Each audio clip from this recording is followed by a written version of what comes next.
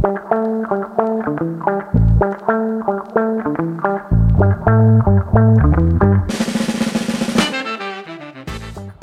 there and welcome to Greenfluence, the podcast that brings you the latest in sustainability, responsible investing, and climate change.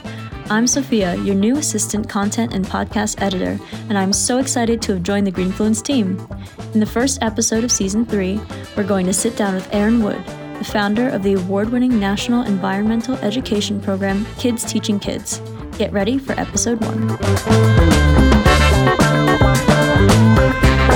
Hi everyone, we're here with Aaron Wood. Really great to have you on board. Welcome. We've got a lot to cover, but I thought let's start with where it all began. At university, your studies revolved around a Bachelor of Forest Science in hydrology. Did you have much exposure to the sustainable industry or have any preconceived notions of this field? Yeah, well, look, my story is kind of a bit interesting in that it really wasn't university that determined kind of my pathway. It was actually much earlier than that when I was growing up in northwest Victoria on the banks of the mighty Murray River. Beautiful place. And we actually just would love, my brother and I, going fishing and riding our bikes and just being out in nature. So my love for nature and the environment and the importance of a healthy environment for us really started at a really young age. So, my university studies in forest science certainly gave me a lot of the knowledge about what kind of fields that I could go into in terms of sustainability. But it really started at a much younger age for me.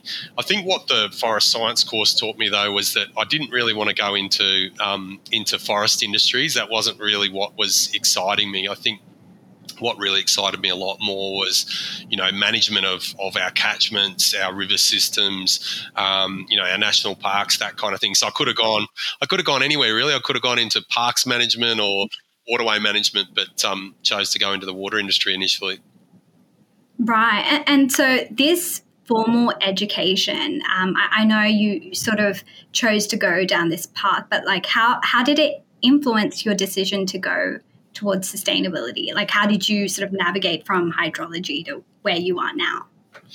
I think for me, it wasn't, again, I came out in a recession for Australia. So lots of young people in Australia haven't experienced what a recession's like. So I thought I'd just get out of university and walk straight into a job. Well, that didn't happen.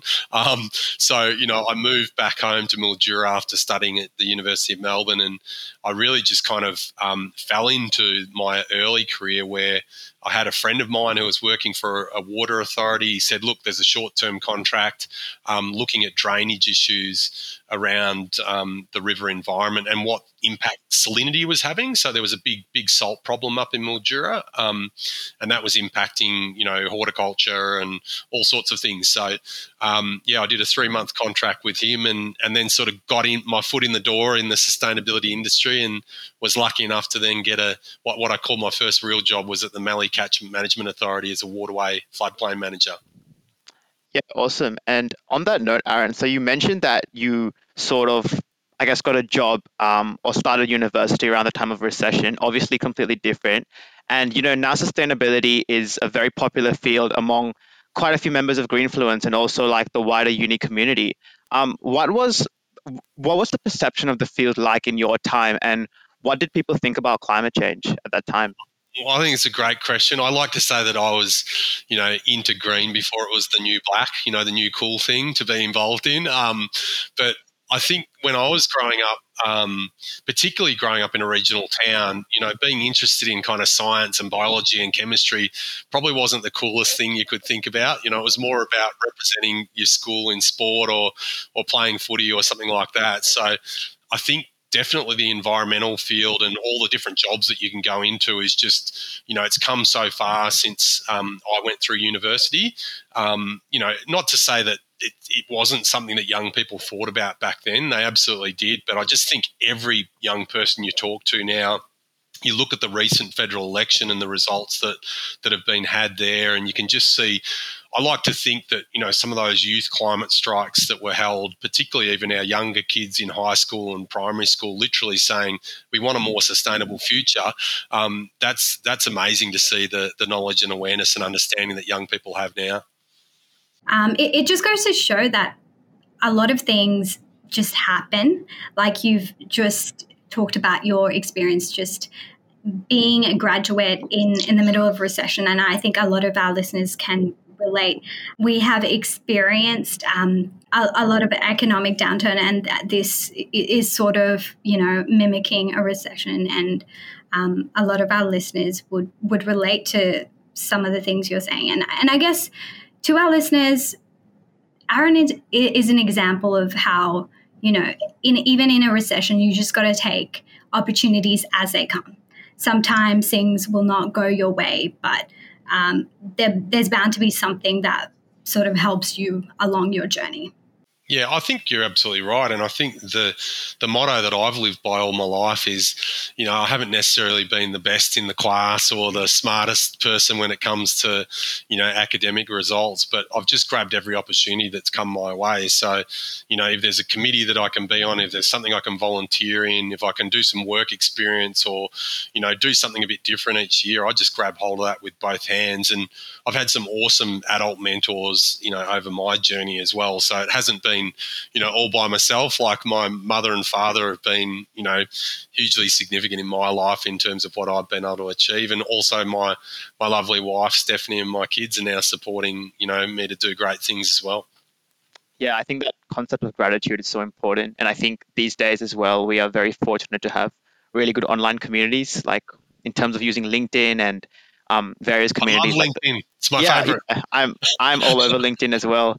I think it's a great tool, especially for people our age, like being able to connect with people like yourselves or people in the industry who have so much experience. I think it's phenomenal. And that's what we're trying to build at Greenfluence as well in sustainability and really sort of, I guess, divert this space for young people. So yeah, I think that's hugely important. I think, Sri, this is the way that this interview came about for Greenfluence was through LinkedIn. I just think it's the best tool because, you can speak to just about anyone that you want to speak to in the field. You just reach out and drop them a line. And I try and reply to most people who reach out to me, on LinkedIn because I think I was just starting my career, 25 years ago. And, lots of people open the door for me. So hopefully I can do the same for others. That's amazing. So for everyone listening, Aaron is open to any messages you might have. Reach out on LinkedIn. On this topic of mentorship and leading and just trying to figure your own path, I wanted to delve a bit deeper into kids teaching kids and your journey into sustainability. For our listeners, Kids Teaching Kids promotes positive well-being and helps to build resilience in young people. On top of this, it raises awareness and drives the action, bringing communities together to solve common challenges and helps the next generation of leaders who will take collective responsibility for our future. And I think this really resonates with me because one of the components of Kids Teaching Kids is the idea of mentorship and the idea of trying to build resilience. In this program is sort of embedding these components to drive action in environmental, in the environmental and sustainability area. And I think growing up, I didn't really have access to this, and I didn't really look after my health, which ended up affecting my stress and anxiety. And if I did look after it a bit more, if I had access to some kind of program like this earlier on, I think this would be a way to sort of encourage me to take a leadership opportunity and make the best of it. And I also reflect on the effects of anxiety that kids are actually currently facing with technology, all this media thrown at them, just observing the level of anxiety my 8-year-old brother and his friends experience. I wonder what's done to address this issue and what's going to be done to address these issues. I really am really interested to delve a bit deeper into what inspired you to start Kids Teaching Kids? What's the whole vision around it? And how would you define collective responsibility for our future?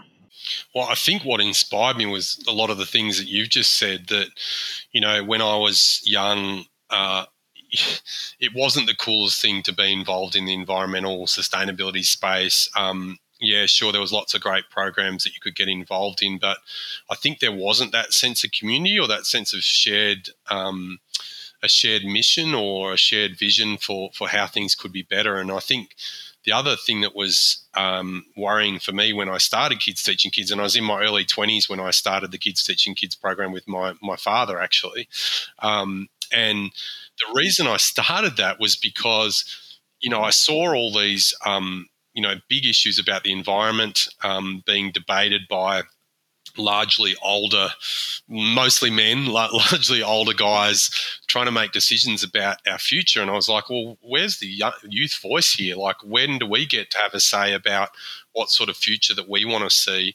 And so starting Kids Teaching Kids was about saying, if we can bring the enthusiasm and the energy and the different way of looking at things together with the knowledge of the older generation, so the mentoring relationship, as you've said, is really important in Kids Teaching Kids. What kids do is, if they choose an environmental topic, it could be, rivers, it could be wetlands, it could be renewable energy, it could be climate change, it doesn't matter. But we then partner them with an expert industry mentor, whether it be a freshwater research scientist or, someone who's expert in wind or solar. We partner them with the school students so that they have got the best possible information. But the students drive that presentation, and they have to then present that to their peers during either Kids Teaching Kids Week or our Kids Teaching Kids conferences. And what you get is these kids take these really, because we go from, all the way down to grade 4 or 5 up to year 10, kids are taking really complex information, maybe how climate change works and impacts the planet. And because they do such good research, they understand the topic inside and out, but they also understand how we learn. They understand how each other learns. And so they take this really complex issue and they put it into a presentation or language or a medium that is really engaging. And so we say, it's with heart, head and hand. So the heart is the passion for the environment. Lots of kids have that. The head really comes through understanding your topic and ensuring that you're doing the best possible research. And then we say you've got to take action. So that's the hand. So with heart, head and hand, our young people are literally, starting to build the sustainable future that they want to see. Amazing. I also wanted to sort of reflect on the current journey you've taken. It's been 20 years. I feel very old. Wow. I started when I was 10. No. Look it, don't worry. I just that's incredible. From this experience, what are the successes and failures you've learned through your journey? Oh, so many. When we first started Kids Teaching Kids, literally we couldn't get, we had like 5 schools who wanted to take part, and we were literally traveling the country, my father and I, almost like traveling salesmen. Like, we've got this great education product. It's an awesome model. It will do such good things for your students. And, it's so important for them to engage in environmental education. And I was like, yeah. We've had 10 people like you come through and tell us that we need to get involved in swimming sports or all these other things. So, in those early days, it was pretty soul destroying because we saw the power of the model because we'd worked with a group of kids. We'd seen not only the change in them from an environmental education perspective. Yes, they knew so much about the environment, but it was some of the things you spoke about earlier, their leadership skills, their ability to work collaboratively together, their belief in a bright and compelling future, which is one of the key planks to resilience, because they thought, geez, this big problem that we talk about, we can actually have an impact on that in our local community. So that starts to make you feel pretty good about yourself. So we had this amazing, model that we thought, but it was literally like going and knocking on doors. And, we traveled the whole country. We traveled New Zealand. We went to, ended up going to South Korea and places like this, just literally showing people, guys, if you get involved in this model, it's going to be amazing. But that's really tough, There were times when I questioned what we were doing. I'd sold my car to start Kids Teaching Kids and invest in, what was back then a social enterprise, like before social enterprises became a buzzword. That's what this was. But it still had to turn a profit because otherwise we couldn't keep the program going. So trying to carve out, Kids Teaching Kids in a space which was largely a kind of charity type space, not-for-profit space. That's probably something I'm pretty proud of because that was really tough going, and it culminated in us winning in 2012. We won the Telstra Limited, News Limited Micro Business of the Year, and I was really proud of that because it said you don't have to be in the red to be green. You can actually make money by doing good, and I think a lot of these B Corp businesses and, social enterprises are now showing that you can actually do good things for people and planet and still turn a profit. Yeah, on that note, I think that whole concept of people and profit, I think, is one of the most amazing things to come out of business in the past 5-10 years, because I think in the past in schools, we've had this mentality of like, find a stable job that's well paying, provide for your family, things like that. But now it's more like, okay, we can do both. And this whole concept of social enterprises is just so interesting. And Aaron, it seems like you have a crystal ball. Like you seem to be getting ahead of these trends, like at least a decade before they're big. And I guess just on that note, I think that's such an important skill of a leader, being able to identify like trends and being forward thinking. Like, do you have any tips for young people about how to sort of, stay at the forefront of trends or try and be innovative? I hate to say it, but just read a lot. Like, it's amazing how sometimes people will say, God, how did you know that? How did you know that was going to happen? It's like, because I've been reading all these different pieces of information. Now, some of that is to read all the daily media reports. Some of that is to listen to podcasts like this. Some of that is to listen to traditional media or follow. And it's amazing how you can just sort of start to connect the dots and go, wow, this is going to be a big issue in the future. And so I can't say enough, read as much as you can. And then if you've got, adult mentors, sort of older adult mentors in your life, use them, reach out and build your kind of mentor network. And mentoring doesn't have to be like, once a week I go and see this person and they tell me, everything I need to know about life. It can be someone you speak to for an hour and you don't speak to again. It could be someone you send an email to just to get some advice and insight.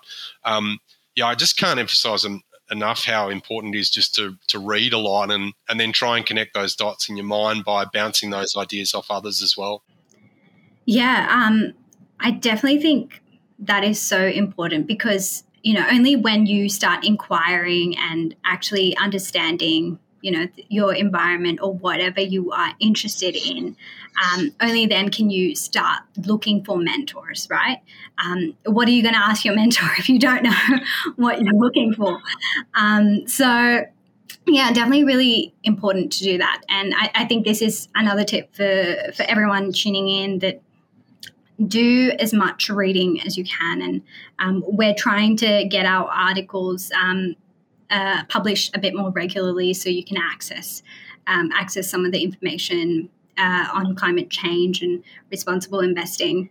But onto another note, Aaron, in 2008, you completed a Churchill Fellowship, which took you to New York and Geneva, working with the United Nations to research replication of environmental education programs on a global scale.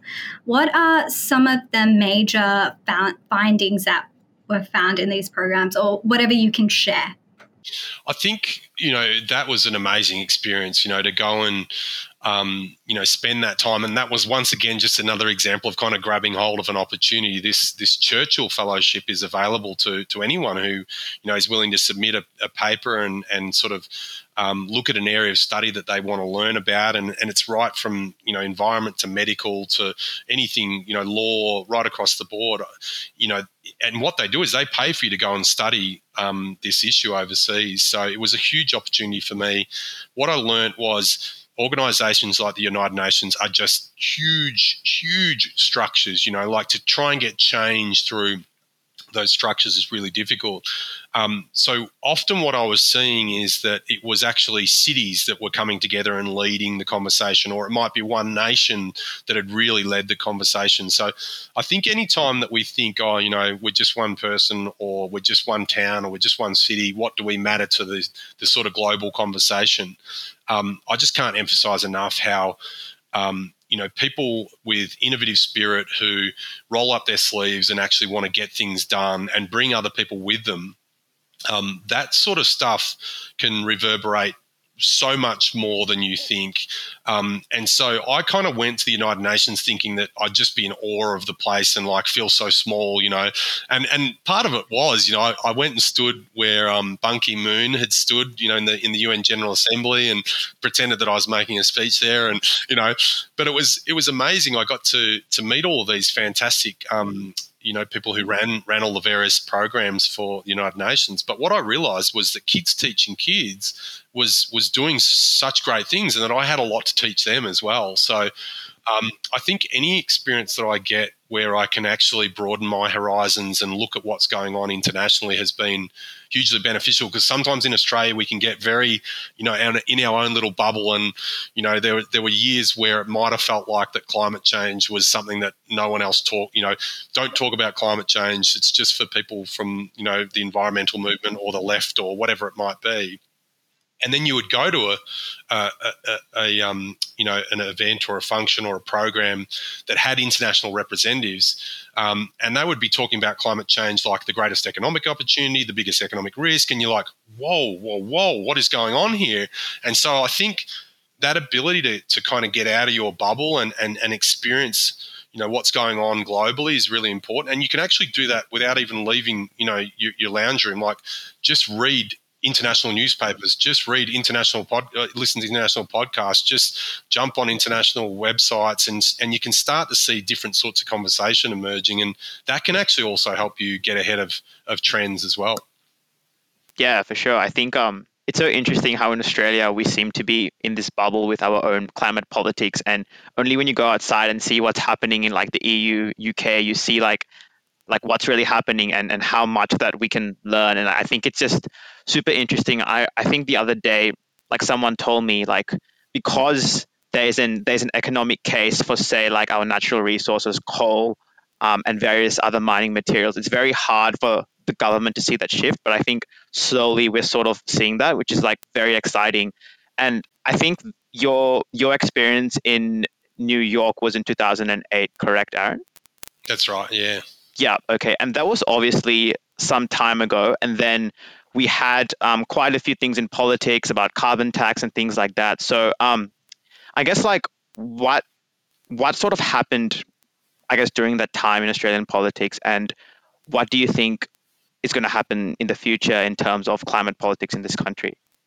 Yeah, what a big question. What happened was that we just went into the matrix or something. I don't know what. It feels like the last 10, 15 years. It's really sad, because Australia had bipartisan support for a price on carbon. What people don't understand is that things like an emissions trading scheme actually came about under John Howard's time as Prime Minister. And then all of a sudden, the climate wars began, and what we saw was people trying to polarize the issue of whether you believed in climate change or not. Even though it's really weird to talk about believing in science, because science is the original skeptic's kind of vocation. It really is about hard facts, and then about assessing those facts. So we went into a really kind of terrible situation where it became deeply politicized, when it should have just been about what do scientific facts telling us what opportunities are there, what risks are there, and let's get on with the job. I think I'm pleased to say that the signs are good in terms of the recent federal election, which was a big endorsement for action on climate change, whether that was voting in the independents or voting in the Labor government with stronger policies. But there's still a lot of work to do. I'm in the clean energy sector now with the Clean Energy Council. This isn't some backyard kind of tinker in your shed kind of industry. This is a multi-billion-dollar industry. This is a huge opportunity for Australia to truly be a global renewable energy superpower, particularly when you think about things like green hydrogen exports, the ability to produce hydrogen from renewable energy, our sun resources, our wind resources, and to essentially export that to the world, to countries which are already reliant on hydrogen like Japan.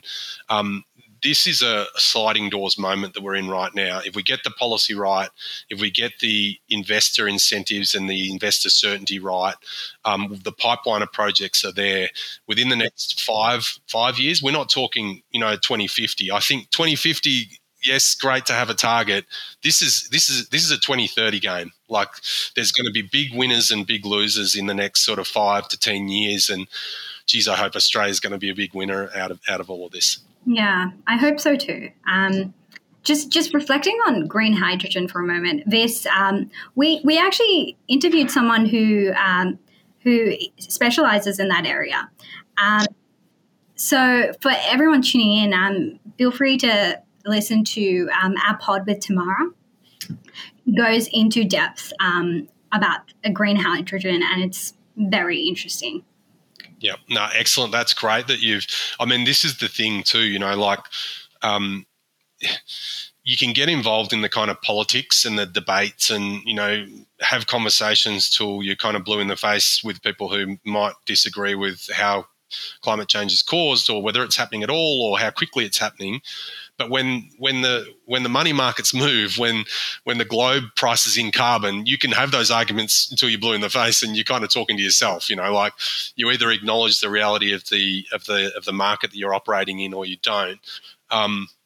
But again, I was the Deputy Lord Mayor for the City of Melbourne, and during that time I was lucky enough to instigate and lead the Melbourne Renewable Energy Project. And this is probably the thing I'm most proud of after Kids Teaching Kids. Kids Teaching Kids was about generational change and about sort of building this next generation of young people who wouldn't repeat the mistakes of the past. But the Melbourne Renewable Energy Project was a project which started when the Clean Energy Finance Corporation was on the chopping block. The renewable energy target was up for review. The Climate Authority had been disbanded. It was a terrible time in politics.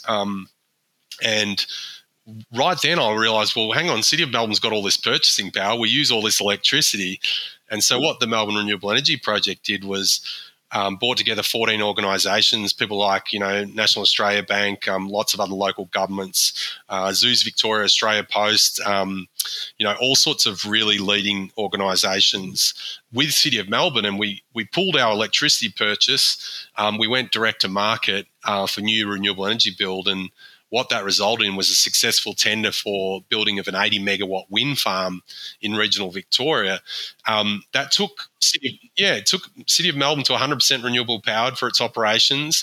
The power was equivalent to 17,600 average households' energy each year, and that to me is something I'm hugely proud of. But the other thing it did was it drove 140 construction jobs in regional Victoria. So it was kind of using purchasing power to not only reduce emissions and do a good thing for the environment, but also to drive jobs and opportunity as well. So we ran Melbourne Renewable Energy Project number 2, which was just to demonstrate that we could do it much more quickly. And we did that with 6 corporates like Mondelez and ISPT and these guys. And so people like the Cadbury's factory, suddenly became 100% renewable energy. So look, what's not more to like, chocolate and the fact that it's, 100% renewable energy.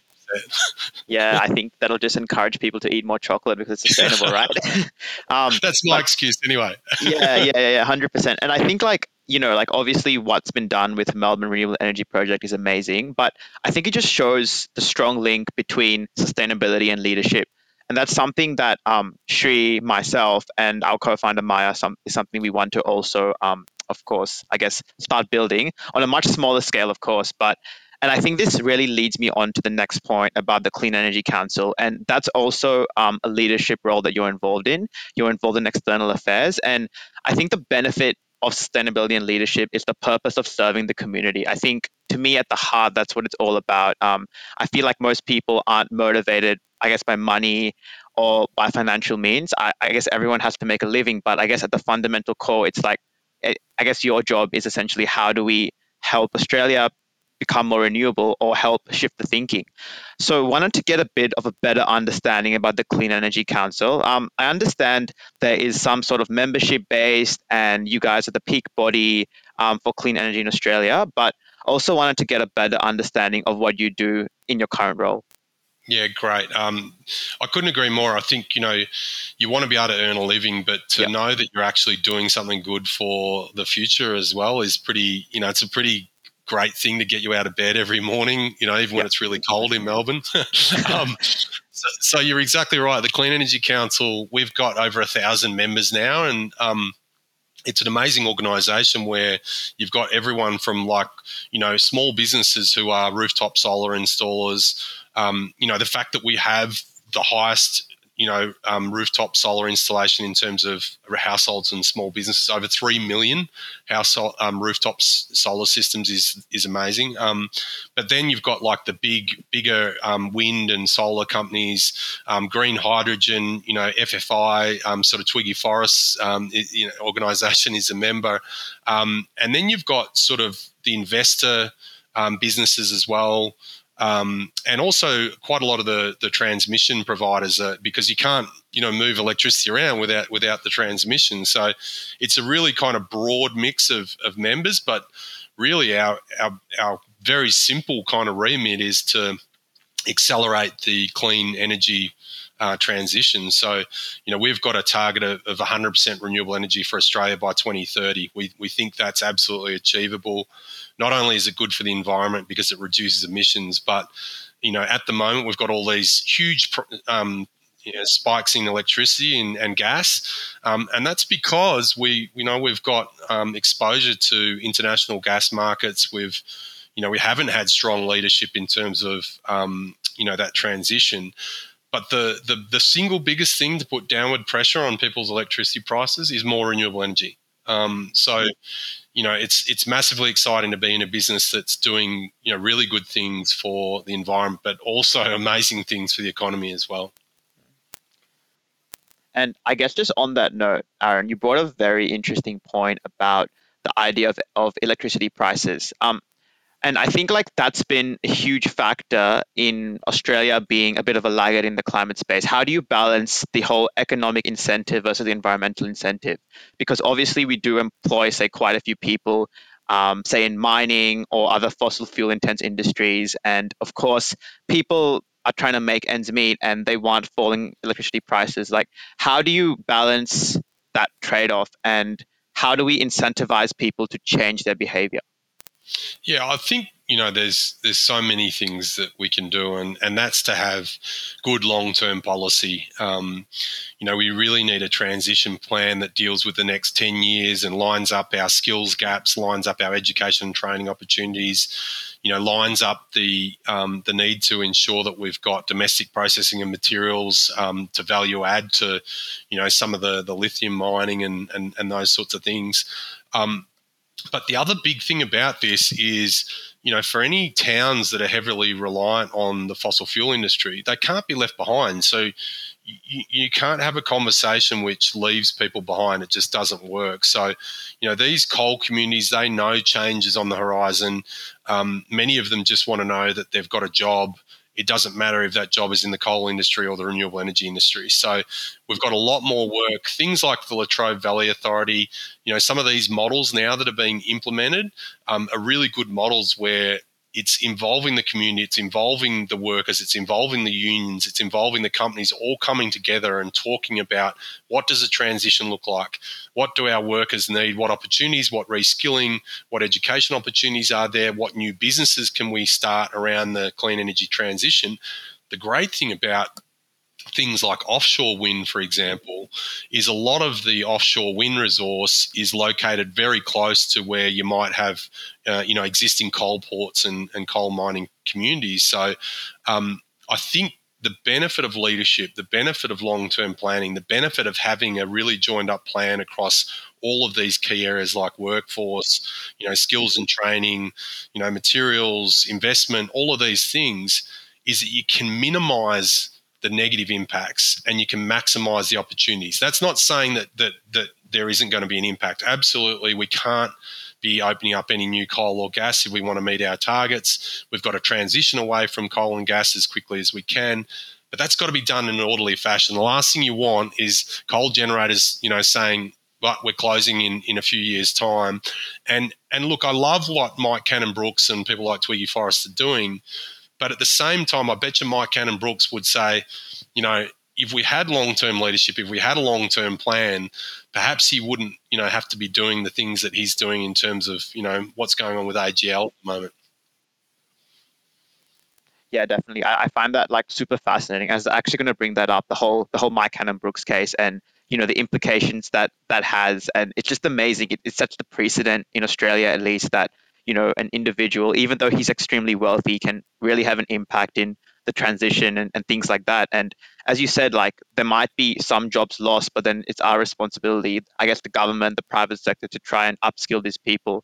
I know, Shri, you were talking before about using Alcoa and things like that. So wondering if you have any insights to add about using different sort of metals or. Yeah, it's so interesting. We had a chat with the podcast host for ARENA.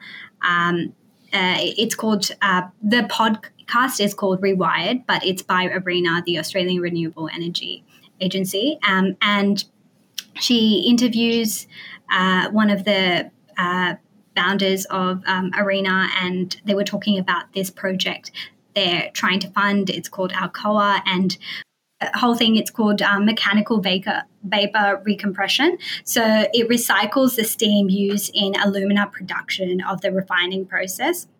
So it essentially just reduces the use of using more coal. And it's not, I guess, green hydrogen, and it's not electrifying the whole process, but I think it's a step in the right direction in terms of transitioning into electrifying the whole mining process. This is the thing, without kind of having to delve deep into the technical detail, there is so many great kind of early stage businesses, research projects around, using alternatives to things like coking coal, for steel. So I think, again, coming back to people like Twiggy Forrest and those, they're saying not only is our opportunity about, exporting our renewable energy around the world, like Mike Cannon-Brookes' Sun Cable project, or, sending green hydrogen to Japan. What you can do is, in all of these processes, you can often use green hydrogen as a substitute, or other low emissions substitutes, where we're then producing things like green steel, green metals, and that's Australia's ability to influence far beyond the scale of what Australia is about. And we've heard for so long, Australia shouldn't act too quickly because we're such a small part of the emissions profile. You'll quickly hear that changing to, we can have a massive impact on the global emissions profile, because we already do by sending our coal all around the world. It's a little bit cute not to measure the emissions from our coal that gets sent to whichever country to be burnt over there as part of our emissions profile. But equally, we've got a huge opportunity with things like green metals, green steel, and not only that, but exporting the know-how from these processes all around the world as well. Because in Melbourne, again, my time on City of Melbourne, one of the biggest exports for City of Melbourne centrally is education. So not only do you kind of sell your products and your services, you sell your know-how, and that's a big industry as well. So I just it's been really tough being in the sustainability space for particularly the last 10 years have been really, really hard going. But, in spite of that, the highest penetration rooftop solar in the world, well over 30% of our power coming from renewables. In South Australia, a few days, over the Christmas period, it was being powered 100% by renewables. We've got so much to look forward to in Australia. We just need that national leadership that we can all get behind. But no, I also want to say, like, with Mike Cannon-Brookes, like, my hat goes off to him. It's one thing to be really wealthy, but it's another thing to then take that wealth and do good things with it, because so many people just, go and spend that money on themselves and, travel around in their super yachts and their private jets and don't do too much else for the world. And so to see Mike Cannon-Brookes really put himself out there and, potentially change the future of our biggest, carbon emitter in the country is massively exciting. What I'm hearing loud and clear with where we're at with things like this recent gas price spike is, a lot of people sort of have done one of two things. One, they've said, I don't want any action at all. Then the next kind of person says, well, let's not move too quickly on this. Let's use gas as a stepping stone to renewable energy. But, what we're seeing loud and clear now is that we have the sun. We have the wind. We have all the technology to do what we need to do, and the price point is now.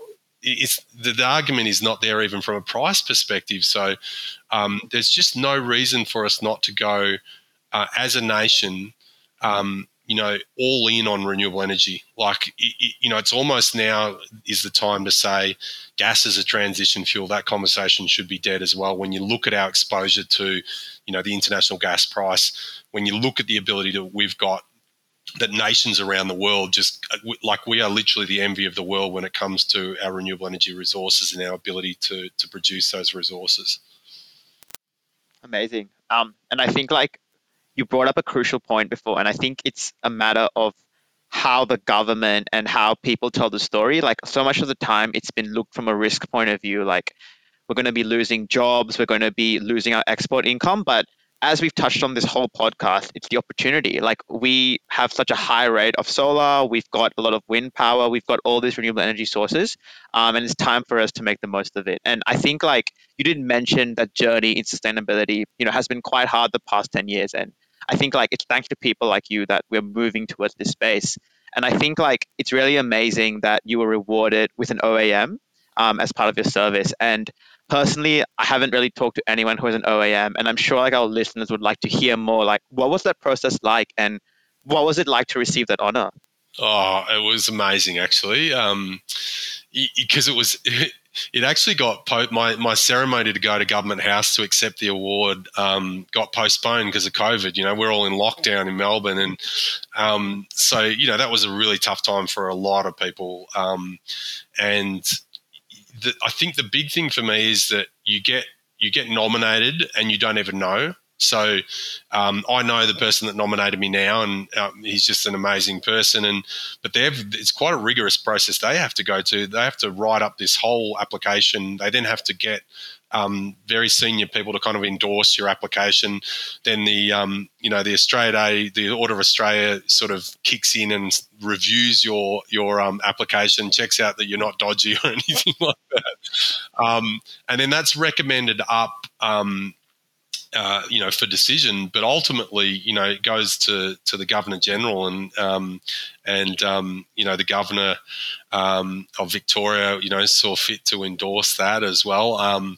And then the ceremony is just like, it was worth waiting for. You go up to Government House and you're amongst all of these amazing people, and you literally get a medal pinned on your jacket. So, and it's just such a beautiful thing. Like, I think they do the ceremony so well, and what they say on the day is, you might have spent your life thanking others, which, I'm always like, there's so many people I need to thank for my journey. And they said, today is the day that you don't have to thank others. You can actually just feel proud of what you've achieved. And I think the biggest thing for me was that it wasn't an award saying, well done for the last few weeks, or, here's an award for what you're going to do in the future. The fact it was recognition for my work in the environment, so all the way back to Kids Teaching Kids over 20 years, it recognised the 8 years on local government, and then it also recognised my community work as well. it was just really special to share that with my mum and my dad and my wife and my daughter. It was just, amazing day.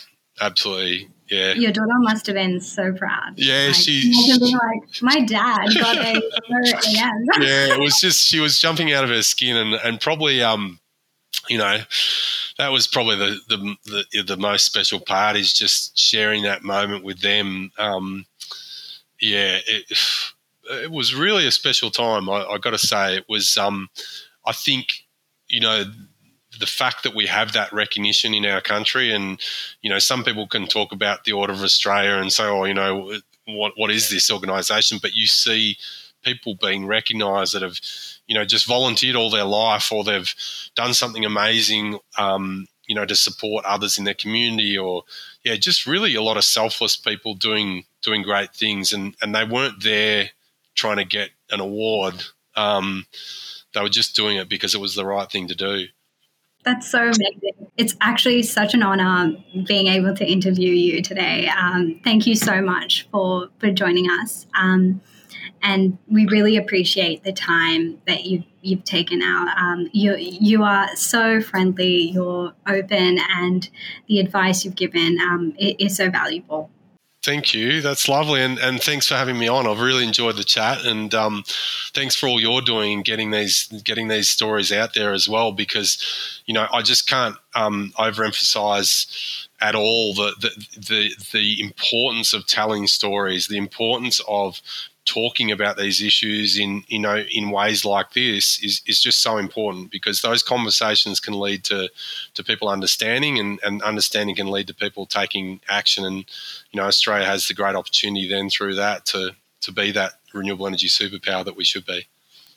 Yeah, no, 100%. And I think, like, personally for me, I think you're such a role model in this field. And I think for us, for Shri, myself, Maya, and the rest of our team, when we're building Greenfluence, I think we think of that community, and that's something you've really built. So just wondering if you could give us some tips, and to our wider audience, any tips on how to build a community and how to build something from scratch, because that whole idea is something that I think all of Greenfluence find super interesting. Use LinkedIn all the time. I cannot say how good it is. I wish I had LinkedIn when I was starting teaching kids. I tell you, the ability for anyone to kind of send a message to someone they admire. Now, you're not always going to get a reply, right? That's just not the way it's going to be. But it's amazing. Put yourself out there on LinkedIn. Do short video clips. Show who you are as a person. Put that personality through, even if it's even if it's an organisation that you're starting. And then I think the most important thing for me is don't damage your brand. Your brand is your life, right? Be honest, operate with integrity, be kind to people. If someone asks for advice and they're just starting out, take the time, try and help others coming into the industry as well. If you're a good person, I have to believe that ultimately comes back to you in some ways. So my strongest advice is just to be good, be a good person, be kind. Help others. That comes back to you eventually, and people see that. They want to get on board with people that mean something, that have integrity. So put yourself out there, and no looking back. Yeah, no, I think that's phenomenal tips, and something that I'll definitely keep in mind as we build Greenfluence. And yeah, I think Shri's already said it, but it's been a huge honor to have you on the podcast, Aaron. And I think it's been so interesting to see your journey over time, especially when, as you mentioned, sustainability wasn't a big thing, and to see how you've progressed, and to see how the space has progressed. And and I think your career and your diversity speaks breadths about who you are as a person and what you're doing in this field. And I think for young people like myself and Shri, it's so inspirational. And thank you so much for your kindness. It's been a huge honor to have you on our podcast. Thanks so much, Aaron. Great, thanks, Aaron. Thanks for having me. What'd you think of the first episode of Season 3? Aaron Wood is just an amazing guest with some amazing insights. It is so inspiring how hands-on with the sustainability community Aaron has been throughout his life and career, and how many opportunities he has been able to take advantage of to make a real difference. If this is your first time listening, thank you for joining us, and please feel welcome to listen to our previous episodes. If you're a regular listener, thank you for listening in again. We really appreciate it and love to grow our Greenfluence community. The Greenfluence team and I would love to hear from you. If you'd like to get in touch and become a Greenfluencer, check us out on Facebook, LinkedIn, and YouTube. The links are in the show notes. We'd appreciate if you leave us a review and subscribe on your favorite podcast streaming platform. We'll see you next time.